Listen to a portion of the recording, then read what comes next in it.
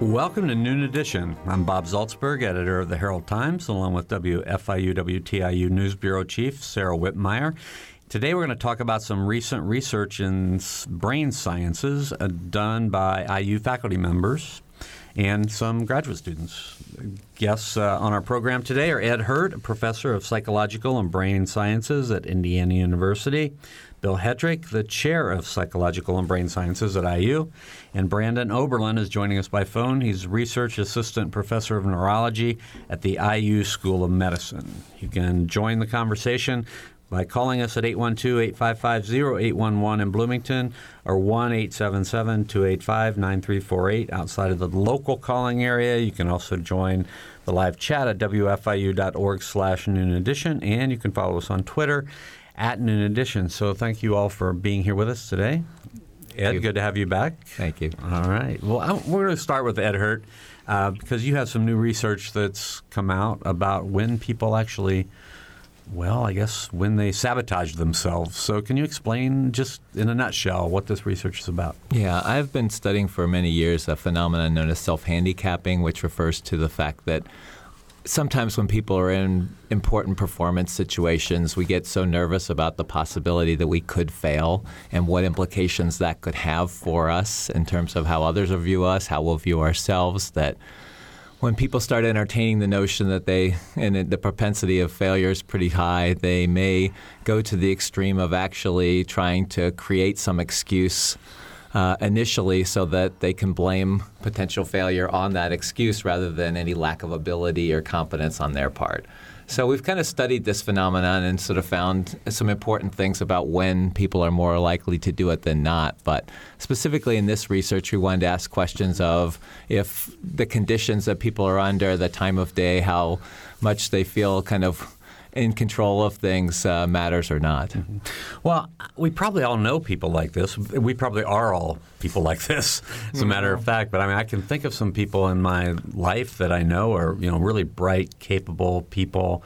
And all of a sudden, I'll see them do something that's like, why did you do that? You had a really good shot at this job or something, and all of a sudden, you couldn't make it there because your car broke down or you couldn't get it fixed in time or something like that. Is that sort of what you're talking about? Exactly. And so obviously as professors, we have students in class that we know are really capable and then they just stop showing up, or, you see people who before different kind of events, go out partying the night before and then they're not really at their best when they have to perform. I mean, it seems to boggle the mind for somebody in terms of if something's really important, why would you do those things? But I think it does make sense in that if you believe that those excuses sort of absolve you of responsibility for your performance. And so the belief is, I still could have done it if only. Mm-hmm. So the whole on the waterfront quote, I could have been a contender, right? I mean, the thing is you can always hold on to what could have been the case had you not been under these adverse circumstances. So in your research, I mean, do you come up with strategies for people who may recognize this in themselves? Well, I think at this point we're really just trying to understand when they do it, and then if we can really get to understanding that, then I think we can work towards potentially trying to circumvent that. Yeah, well, it's interesting that there's sort of a name for this, or a research that documents this, because like I said, I've seen it time and again, and I remember it. I won't go into all my history of seeing this or doing this, but it's certainly something that happens a lot. Yes. Right. So then the other research that just was released is Brandon Oberlin's research, and it has to do with the brain and with addiction. So do you want to explain what your research is about? Absolutely. Mm-hmm. So we're interested in how the brain responds to drug-paired cues, and the types of cues we use are the flavor cues. And specifically the flavor of beer, a person's preferred beer, so a cue that they have a lot of experience with. These are in heavy drinkers. And in a nutshell, we're interested in what these drug-paired cues are doing in the brain and what other factors may be related to that, ultimately getting at motivational states that are particular to drug and drug use. So I'm curious with all of this brain research, if you can just describe even like how far we've come in even the last 10 years in terms of the technology and what's needed in order to study the brain on this deep of a level. That's Yeah, that's the research technology has advanced considerably in the last 10, 20 years. The resolution in fMRI, which is probably the most common modality, has kept getting better, and it continues to improve at an accelerating pace. So the resolution is getting better, the ability to sample faster in time is getting better, and stimulus presentation techniques are evolving. Some of those aren't so high-tech, but experimental design is so important. And so the early brain images that you saw in the 90s are not as good as they are today. They're lower resolution, and so you can only make inferences about larger structures. We're able to make a lot better inferences now on smaller structures and on event-related tasks that are presented closely in time. So, yeah, could you? I'm going to ask you to dig a little deeper into this for me, because it's so. I have a sip of my favorite beer or a drink of my favorite beer, and I'm going to have one reaction. And if I have, a ginger ale, it's going to be totally different. Correct? Yes. Okay. And so, what are you seeing? I mean, how are you determining this? Really, the study that was just published was an extension of an earlier finding, and in fact, it was an extension of the earlier subject group as well. So, if I may, I will recap by saying, sure. In the earlier finding, we were interested specifically in dopamine in a reward area called the ventral striatum. It's reward, it's motivation, it's learning, it's a lot of things, but it's definitely been linked to drug-specific things. Right? All drugs of abuse pretty much cause dopamine release in this area. Now, in our earlier study, we showed, it was a pretty large sample, mostly younger but heavy drinkers, that the taste of beer, and I mean just a little bit of beer, so just really the flavor, just the alcohol pairedness of it, caused dopamine release. We inferred that it's dopamine release. It's really reduction in tracer binding. Won't get into that, but we concluded that it was dopamine release and that it was related to beer, not just anything that tastes good. We used as a control Gatorade, because Gatorade is not a common drink mixer, although it's not unheard of, I suppose. But and it's similar in rated intensity to the flavor of beers. So we used that as our control and found dopamine release. However, in the earlier finding, which was a positron emission tomography finding or study, that was with 11 C11 raclopride. The results were specific to the striatum. In other words, the signal-to-noise ratio is not such that you can see very much outside the striatum. And so we extended that study by using a similar design in functional magnetic resonance imaging, which is not specific to dopamine. So you can see other neurotransmitter systems, and in fact, you don't know which neurotransmitter system you're looking at. You're only looking at a change. So you infer, it really has to do with blood oxygenation states, but you infer neural activity from that. In any case, we know that there are areas from anatomical studies out there that project to the ventral striatum. So this area that we saw the dopamine release in, we said, okay, let's extend the findings using a different technology, fMRI. Now, with a similar paradigm, can we see other reward areas, particularly in limbic frontal areas, so orbital frontal cortex, the part of the brain just above the eyes, basically. It's been very heavily implicated in reward of all sorts, and especially drug reward, but also other rewards.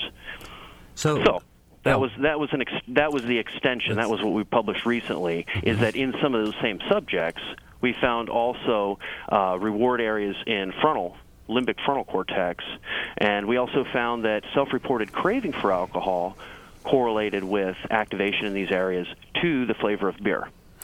Okay, so for a lay person like me, I mean, what's the implication of this for research going forward? If for an alcoholic that wants to stop being an alcoholic, what are the implications? Are there implications with this?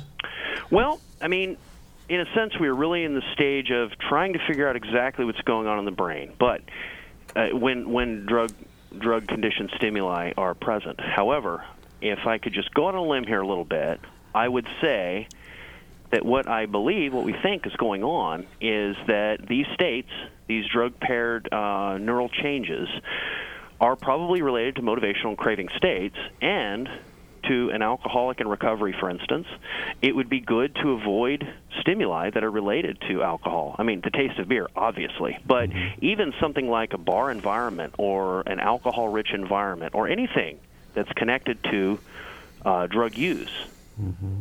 Now, I'm going to back up here a little bit and say this could be a real problem for somebody who's been using for a long time. A lot of environmental cues are going to be drug paired, right? Right. And I would think, and I'm just taking this a step further. I would think you see a Budweiser commercial on television. Would that be the same kind of? That could on some level, yes. I mean, this is related to the drug of choice and is probably doing something in the brain, something related to motivational states paired with drugs and intoxication, not what we want to see in a recovery state. Gotcha. Okay. All right, I want to bring Bill Hedrick in as the chair of psychological and brain sciences. I mean, we've heard about two different kinds of research going on, and I know President Michael McRobbie is very bullish on all the research dollars coming to IU and all this. So I just want you to talk about some of the research coming out of your department, like Ed's research, and how important that is to the department as a whole and to the university. We're very fortunate here at IU to have extraordinary research faculty. And in our department, for example, we rank in the top 10 in the country in terms of research support by federal agencies supporting the type of research that you're hearing about. So I think we've made a tremendous investment. We have an opportunity to begin to translate this research into some of the things that I think a lot of the listeners will be interested in. How will this help me? How will this affect the state of Indiana? And we're ahead of the curve in terms of this translational process. The IU School of Medicine is home to the Indiana Clinical and Translational Research Institute. And so IU is making explicit investment in this translational question of how do we take basic research and begin to apply it, translate it into meaningful outcomes, and then how does that then affect policy so that we can have better policy to deal with things like addictions that we're discussing here. So there's a tremendous upside to the investments that IU is making and tremendous opportunities. When we look at some of the research that's being done like around addiction and around alcohol, how does that then inform, I guess, specifically as we're talking about like dopamine and other things, how does that then cross into other areas with addiction and other brain functions? Well, as Professor Oberlin just pointed out, there are common substrates, and so the dopamine system is a pleasure system, the reward system, and whether it's obsessive-compulsive behaviors that are independent of addictions, whether it's addictions, whether it's an internet form of addiction versus a substance form of addiction, understanding these basic biological substrates can sometimes seem somewhat distant to our constituents, that is the people in the state who are supporting IU, but it's only through understanding these basic mechanisms, such as what Professor Oberlin and his team, David Carrigan and others are doing, that if we understand these basic mechanisms, we can then have the ability to leverage that knowledge into applied outcomes. If I could expand on Professor Oberlin's work just briefly, what's really fascinating about that study is that it is a cue that induced these brain changes, not alcohol itself. So he gave a flavor of alcohol.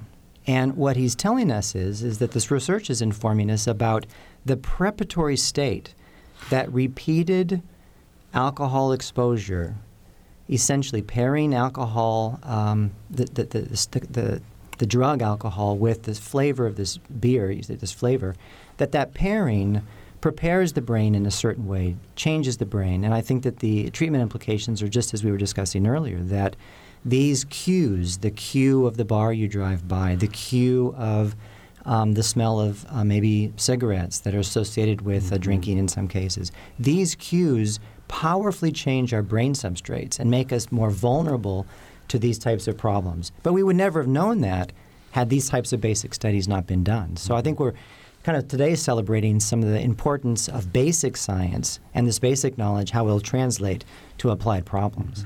Would those cues perhaps, I'm assuming this would all be different in each person, so like that might not affect me and it might affect Bob, for example. Does this kind of research show us that? Or?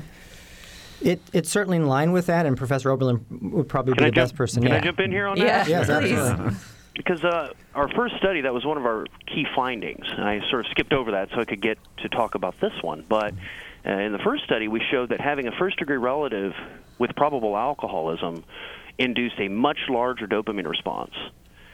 So suggesting a pre-existing condition that is neurochemical in nature. Right, and it was about a 4 times increase in inferred dopamine release versus people without relatives with probable alcoholism. So all the subjects were heavy drinkers. But if you were closely related, in other words, had high genetic risk, then there was something different about the function of the brain when it comes to drug-paired reinforcers, like the taste of beer. Mm-hmm. And these things end up getting tied to seemingly irrelevant stimuli. Mm-hmm. So in this particular study, he's used what we would all think of as the direct association, the taste, the flavor of a beer.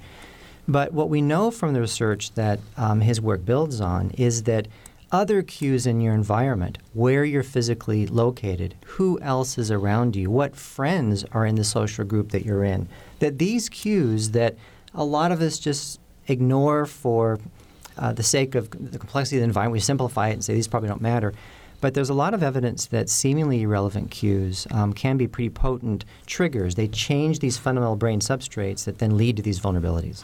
Well, it sounds like this is also just turning the alcohol and cigarette thing in reverse. I mean, I've heard of people who say, I can't go to a bar. I'm trying to quit smoking, so I can't go to a bar anymore. Mm-hmm. Is that similar? Yeah, one primes the other. Mm-hmm. Yeah.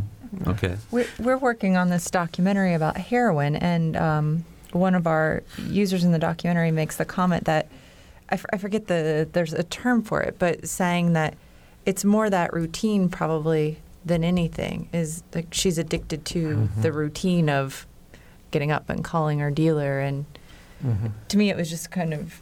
But a lot of people were saying that it's not necessarily the drug. It's the root. This is what Professor Oberlin's research shows: is that the cue is fundamentally changing the substrates in a way that itself opens a cascade, creates a cascade that is reinforcing. The other thing that's brilliant about his work is that it's associative learning.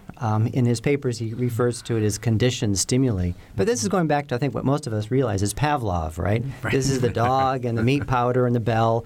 And he's simply saying that some of these cues, they aren't bells like in Pavlov's case, but some of these cues are tastes and flavors and sounds and social contexts. And these things are ultimately changing our brain. Our behavior changes our brain. To put a positive these spin cues on could this. be almost anything, right? Exactly. Anything present in the environment that predicts intoxication. To somebody who's using a lot, that could be a lot of things throughout the day. That could be getting up in the morning. That could be having lunch. That could be the color of the wall in the room that's commonly used in. It could be a lot of things. Mm-hmm. Right.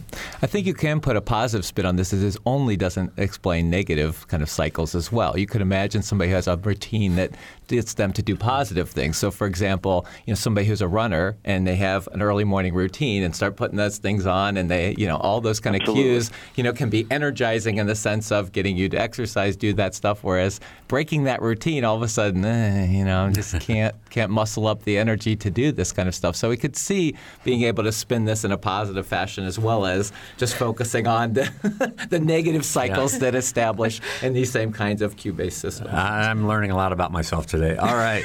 That I used to run. Right. So 812-855-0811 in Bloomington, 1-877-285-9348 outside the local calling area. You can also join live chat at wfiu.org/Noon Edition, and you can follow us on Twitter at Noon Edition. So I had a question just from your study. I just want to make sure I understand it right. You're saying morning people reported greater alertness at sunrise, but then they self-handicapped more in the morning. Right. So if you are a runner and you get up and run in the mornings, does that explain to me what that means? If you are that morning, you define yourself as a morning person, so you generally run in the mornings. Yeah. Is that good? Well, what's interesting about the work that we did, was that most people would think, when are you going to sabotage yourself? When are you going to sort of do these counterproductive things? And you would think you would do it when you're at your most vulnerable points, right? Your most off-peak kind of times. But one of the things that many people argued about the behavior that we're talking about is, don't you really have to strategize about this? I mean, this isn't something that you just do without thinking about what the possible implications are. What's going to make me look good? What's going to save face for me in this situation?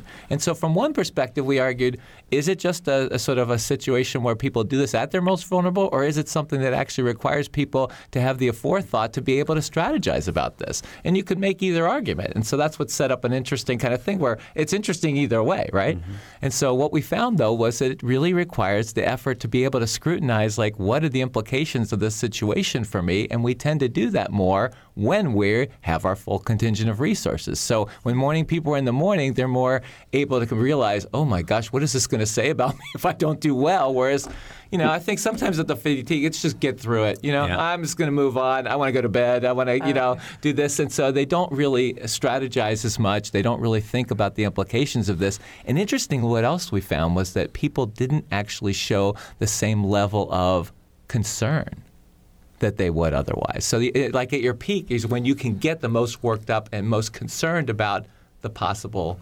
implications of, I'm getting worried I might fail here. I'm getting worried that I may not be able to live up to my own or others' expectations. So if you're a morning person exercising, you're more likely to talk yourself into quitting earlier, though perhaps. Right? Only if you think you're not going to make whatever the other people right. around you tell you is your quota for the day, right? If you're supposed to do the 15-mile, run today or whatever, and then you start thinking, maybe.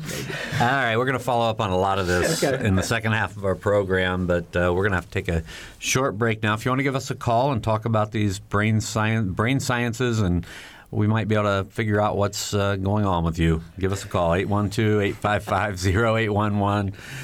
1-877-285-9348. You can also join the live chat at wfiu.org/Noon Edition, and you can follow us on Twitter at Noon Edition. We'll be right back.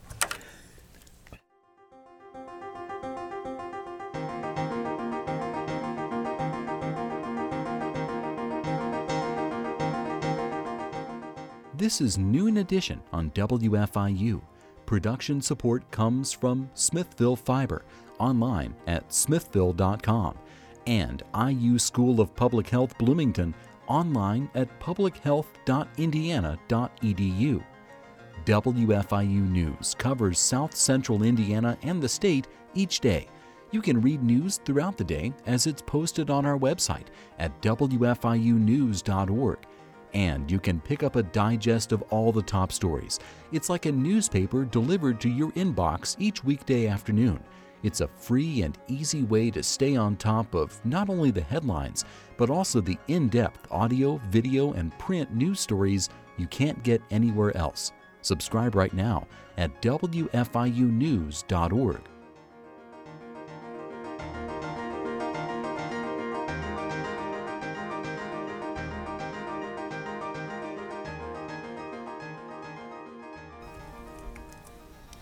Welcome back to Noon Edition. I'm Bob Zaltzberg from the Herald Times, along with WFIU and WTIU's News Bureau Chief, Sarah Whitmire. We have three guests with us today as we talk about some recent research in brain sciences, and I don't want to oversell the case. We probably can't figure out what's going on with you if you call in, but give us a call anyway. We'd love to talk to you. And so would Ed Hurt, Professor of Psychological and Brain Sciences at Indiana University, Brandon Oberlin, a Research Assistant Professor of Neurology at the Indiana University School of Medicine, and Bill Hetrick, the Chair of Psychological and Brain Sciences.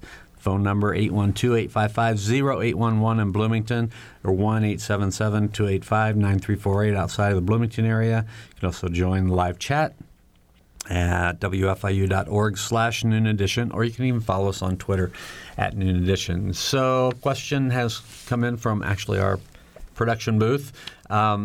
So, Ed, if people are drawn to, addictive substances, is that sometimes a way to self-sabotage? Absolutely. In fact, some of the early research that talked about this phenomenon in the first place was in terms of taking drugs or alcohol to be able to service that potential handicap that prevented you from doing as well as potentially you could do. So, yeah, that's seen as one of an array of many different types of ways that people might handicap themselves, absolutely. So what are some other ways that people would?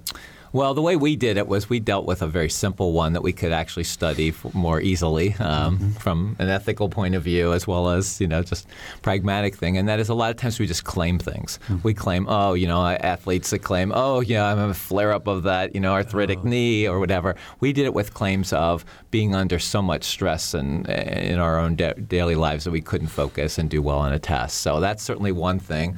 Other things that we find and have studied a lot in our lab is how much preparatory kind of behavior people do. So we think that our students should be studying before they take exams, that they should, do all kinds of important things that we think go through exercises, et cetera, that we know that could help us. So if you just say, I'm blowing it off, I'll take it cold turkey, that kind of thing of actually avoiding opportunities that can help you, that's another kind of form of handicapping that we've looked at too.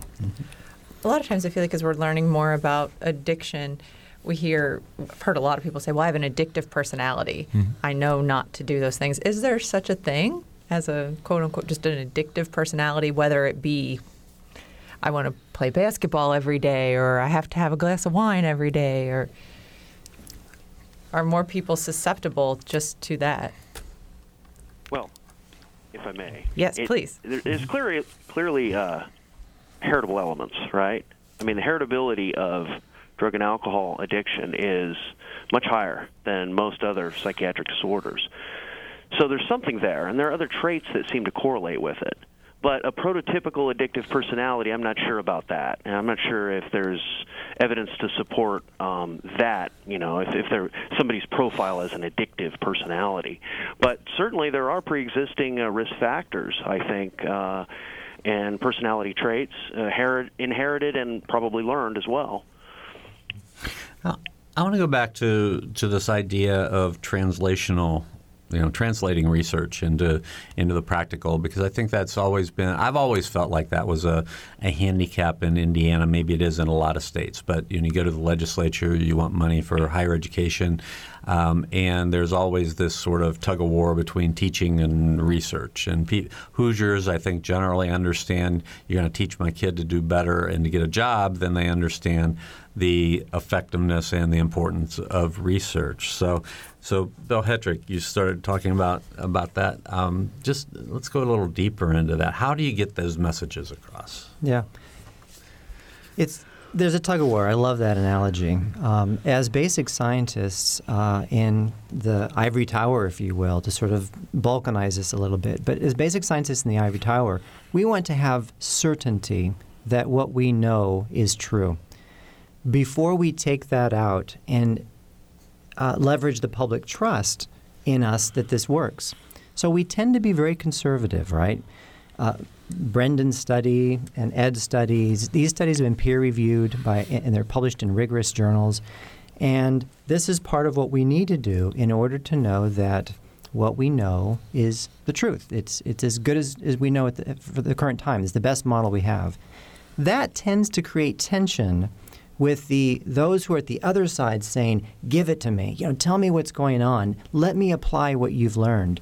And I think that this is what we're beginning to do with a new era of researchers. We're beginning to say, walk that line between your basic lab research and understanding what the implications are for the public, and then going further and beginning to study the questions that are affecting the public. And in fact, that's what the federal government is investing in through the Translational Research Institute initiative. The National Institutes for Health established a brand new division, the Division of Translational Research. And this is in response to, I think, what you're asking about, which is I've always sort of viewed universities as doing something. I'm not sure what they do. But let's take the analogy of flying, of taking a spacecraft to the moon. You've got to know that you're going to be able to get those people back. And so you want to rest on the strongest science. So I think this is the natural tension. And what IU is beginning to do through the Grand Challenge program in particular is to say we have these public-facing programs that are addressing pressing needs in the state and that are going to solve big problems. And the faculty have rallied around this.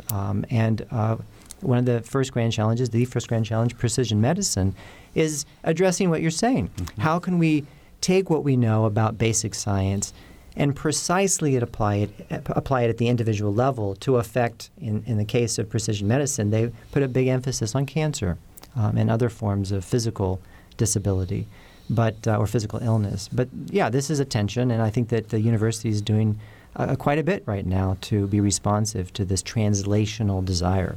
Well, I think Sarah and I are, we're in a profession where, what we try to do is break it down to what's this mean to you. And so there probably is sometimes a tension between, academic research and popular media, because we don't have the skill probably to translate as well as we should. You mentioned grand challenges, but I feel like we should explain that a little bit for folks who don't know what that is. Would you mind jumping in and just explaining what because you did receive one of the grand challenges, correct? We were finalists in the Grand Challenge program, and our project was about health equity in the context of addiction and substances of abuse. But the Grand Challenge program is a program that says, what are some of the biggest issues that we face?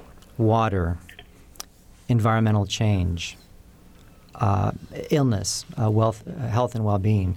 And so the university put out a call for faculty to collaborate with community organizations and groups in the state and other agencies and come up with initiatives to tackle some of these big problems. And that's why they're called grand challenges. They're big problems, our water sources and our health. And in turn, the university evaluated these proposals and is, over the next couple of years, going to invest in several grand challenge projects that will have very practical effects for the citizens of the state of Indiana. And just to play off of that a little bit, because we're talking about some brain research, and I guess I'm just asking for a reaction to this, but it seems to me that there's little that could be.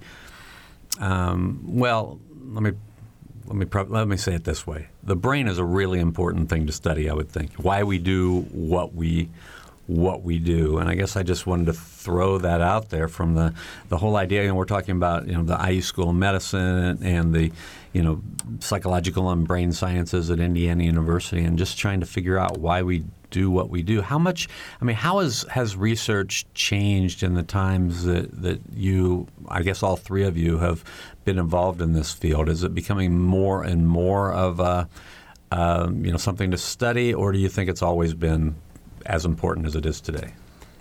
It is, I think, the final frontier of the human body. It is clearly we had the decade of the brain a few decades ago, and I think that we're beginning to get technology. There's a huge initiative that the White House and the National Institutes of Health have collaborated on called the Brain Initiative, and it's to really understand deeply the wiring, the neurochemistry, the physical characteristics of the brain, in order to break through and begin to understand better how we can deal with addiction, how we can deal with Alzheimer's disease, aging, and how we can live more healthy lives in general. And so I think there have been huge changes. For example, the ability to do imaging. Professor Oberlin was talking about using a MRI, magnetic resonance imaging technology. These technologies are now accessible, and they're in departments like ours, psychological and brain sciences. We can leverage these as a result of university investment in this technology. That's a huge change. When I was getting into the field, it was expensive to do brain recordings with EEG, and now those are more commonplace. We can now get scans of the body, of the brain, that tell us something about the neurochemistry using spectroscopy. So I think that we've seen just a revolution in technology and brain imaging. That has to be balanced against behavior, because how we behave, and this is, I think, what comes back to the study on addictions that Professor Oberlin's done, how we behave and the kinds of associations that we form through our behavior, in fact, change our brain. And we need to study that as well.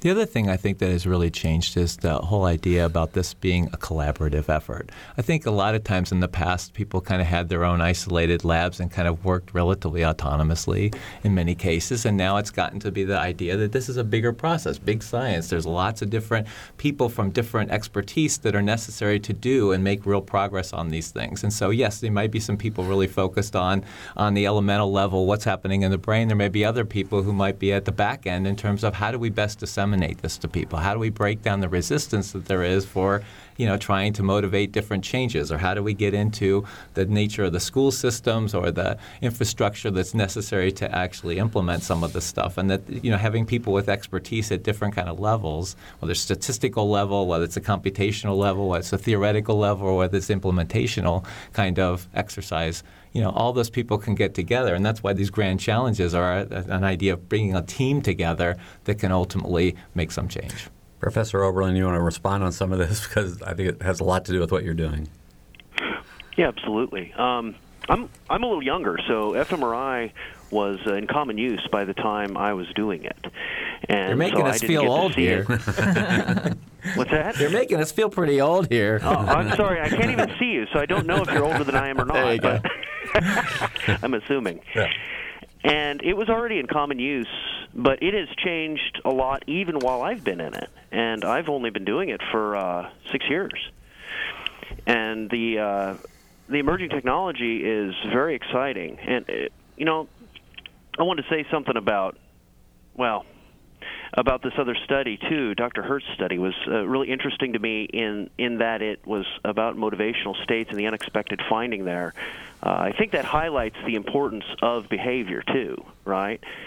It's easy to get excited about machines that have whistles and bells and so forth, but in the end, without well-designed studies that precisely measure what you're trying to measure, you can't take full advantage of it. The technology is exciting and it's accelerating fast, but we also need people that are really good at understanding behavior and how to measure it and how to induce our intended response in the laboratory.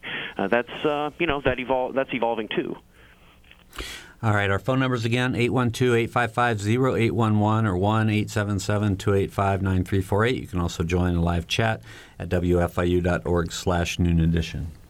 Okay, we have a question from our producing booth, but what is brain research and what is brain research and studies like these telling us about the nature of free will? Well, that's a big question. That is a big question. Who would like to take that one? There's William? a study that I sometimes refer to that indicates to me the importance of the environment and how environment changes us. So if you take a litter of kittens and raise half the litter in darkness for, say, the first 6 weeks, and the other half of the litter in just light, unfortunately, those that were raised in darkness will never be able to see for the rest of their lives.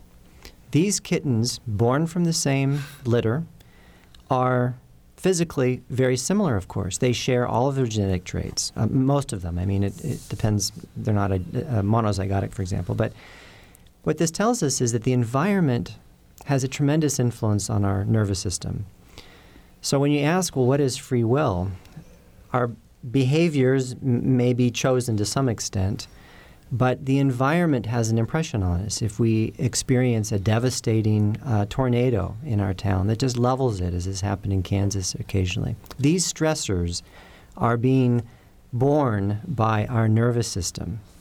And so I think it's quite complicated to sort of understand when, in fact, the environment has such a strong influence on our neurobiology, then what's left for us to act on willfully is a very good question, and one, of course, that philosophers debate heavily. So, but I guess I would say that my point here is that the environment plays an important role, and we sometimes talk very reductionistically that my brain caused this, my DNA caused this, but these things need to be expressed, and often the environment acts on our neurobiology for these genes to be expressed, for these propensities to be expressed.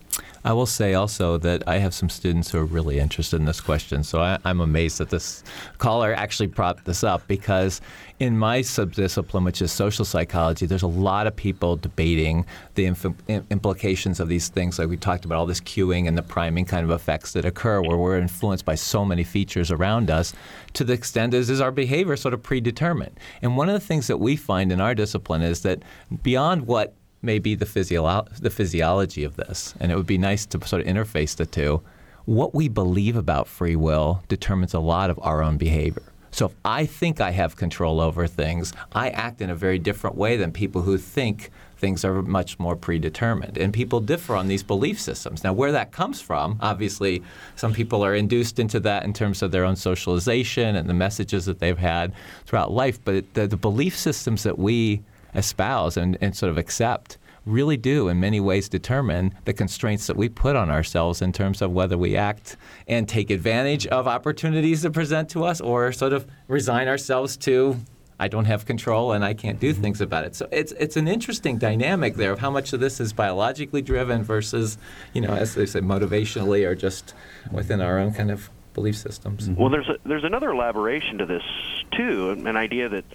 sort of been introduced to me recently, which is that you have the biological hardwiring and the genetics, and then you've got the environment, but whatever willful choices people make changes their environment, right? Absolutely.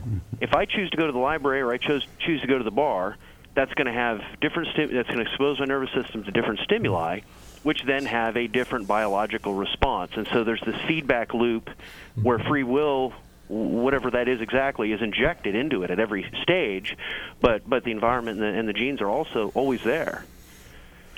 Okay, so we were talking earlier about sort of the multidisciplinary effects that are going on, how collaboration is happening, and I wonder, when we start talking about all this brain research and some of the things we're going to be able to find out, where ethics is involved. And where the ethicists are on, if you find out that if you make a little certain change to a brain, it could change a person. How's that come into all this? The technologies right now for directly manipulating neural activity are coming along, and I think this is going to be a very big area for ethical discussions. Right now, I feel like it's sort of in its infancy. Being able to directly manipulate brain activity, other than sort of blunt instruments like drugs, I'm thinking more of targeted mechanisms like TMS, transcranial magnetic stimulation, things like that aren't so well understood. This is going to be a big question in coming years.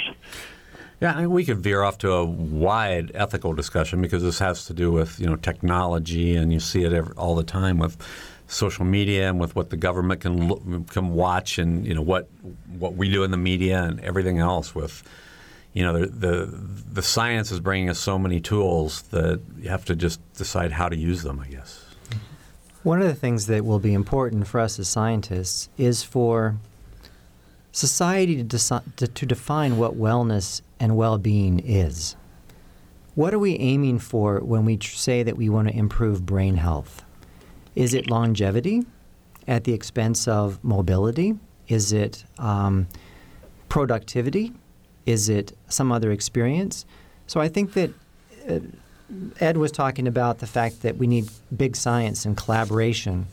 The other form of collaboration that we need and that this particular question calls for is collaboration between society at large and the scientific community to work on understanding what well-being essentially means. And one other thing that intersects with this particular point, I think, is the issue of the brain and what it typically is associated with when it doesn't work properly, and that is mental health problems, depression, schizophrenia, and addiction. Unfortunately, these are stigmatized conditions. And so we need to think very carefully about the fact that, for example, addiction and substance abuse disorders take about 1.5 to 3 times more resources than cancers do in our productivity, in the cost to society. But because of the stigma, we are at odds with sort of directly addressing these problems and hitting them head on with funding and with public support. And I think this is where shows like this that get us to talking about these issues are very important to sort of remove the stigma about brain disorders and to understand what good brain function is. So you described earlier that brain research is kind of being the final frontier in the study of the human body. So I'm just curious, a question for all three of you. Just what, if there's a question or an area that you just really hope to uncover or a big question you hope to answer, in the next several years, what would that be for each of you? Would you like to go first, Ed?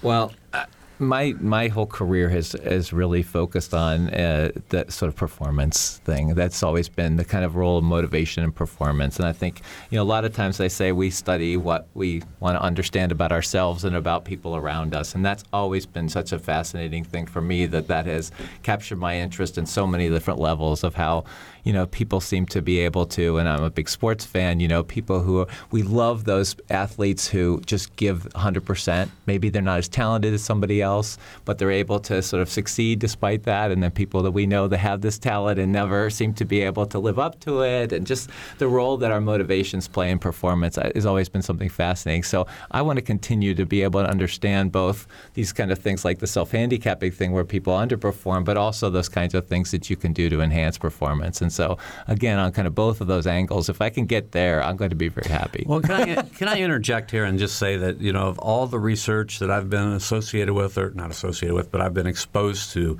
over my career in Bloomington, the one that I quote most often is Ed Hurt's Burging research on basking in reflected glory about, how people feel after their sports team win the next day. So, all right. That's very interesting. Brandon, what do you think? You're early in your career. What do you hope is sort of this question you can solve or something? Well, my research is all aimed towards sort of a narrow view of how do we understand addiction and really decision making. Motivational states are in there too. So the studies that I am involved with and the questions I asked are all related to understanding the neurobiology of this maladaptive trait. And something that's always fascinated me about addiction is here you have a motivational state, if you will, a condition that motivates people to take poison, right? You don't see this in nature very much. If we believe that selective pressure has produced organisms that are well suited for their environment over the years, and we have a lot of evidence for that, then we also believe that this is a sort of behavior that should be selected against. In other words, it shouldn't even exist.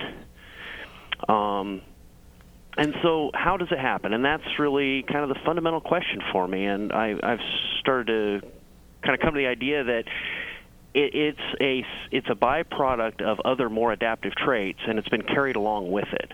Certainly when human evolution was in its really active phase, I don't think drugs of abuse were a common problem. Surviving to tomorrow was the more common problem. And now we have the luxury of spending our time and money taking drugs. And it's a fascinating behavior to me because it's so fundamentally maladaptive, right? And so why is that? This big paradox. It defies reason, and frankly, it defies a lot of methods that have been attempted to understand it from perspectives of feeding, perspectives of learning. Some of these, it's a paradox in a lot of these regards. So to me, it's a big mystery that I want to unfold, and I'm coming at it mostly from now the decision-making standpoint. Mm-hmm. All right, we have about 2 minutes to go. So, Bill? I'm excited about the possibility of sort of bringing together these things. First, the brain structure. We are beginning to map the brain and understand its structure in extraordinarily complex ways. Indiana University has extraordinary computing power through KARST and other resources that McRobbie's invested in and the trustees have supported. And I think that we can begin to use this extraordinary computing power to understand and process images taken of the brain so we can begin to put together the puzzle. Secondly is the chemistry. I think I'm very excited about some of the things that are happening in terms of revealing new neurochemical pathways and new neurochemical substrates. And then finally, bringing behavior into all of this. One of the themes we've had of the session today is the fact that the environment shapes our brain. And if we can understand how that environment is acting on the neurochemistry and the wiring, the physical connectedness, I think we'll make a lot of progress. And I think we've got the tools and support to do this, and it'll be interesting to see what happens over the next 10 years. All right, this is a very quick question. I don't know even if it's a question. I think about environment. I think about what you live around. I think about how Bloomington is different from a lot of communities in the state. We're going into a big political year, but the environment, how much does that have to do? I mean, the political environment that you are in, where you live, what you hear, who you talk to, how much does that have to do with who you're choosing to support? Ed? Amazing amount. I mean, I think we just sort of see that so much we are a product of the environment that we have, both from in terms of our childhood, but the immediate environment, as you said, the kinds of things that people think are important, the kinds of things that we are exposed to are going to constantly shape our way of thinking and the kind of beliefs that we have. And I mean, many people think Bloomington is a bastion of certain things relative to the state. Are we a product of our environment, or is this what we select to be here because we are those kind of people? But it's a mutual, synergistic kind of thing. Very quickly. And our collective investment in the environment changes who we are as a community. And we know from extraordinary research that enriched environments result in extraordinarily different brains and extraordinarily different behavior. And so I would say that as a community, we're investing, any investment we make in our public trails, in our public transportation system, in the well-being of our citizens, ends up helping all of us. Okay, we are out of time. That's great. I appreciate your responses to that last quick question. For Ed Hurt, Brandon Oberlin, and Bill Hetrick, thank you all for being here today. For our producer, Drew Dodlin, engineer Mike Pashkash, and Sarah Whitmire, I'm Bob Zaltzberg. Thanks for listening.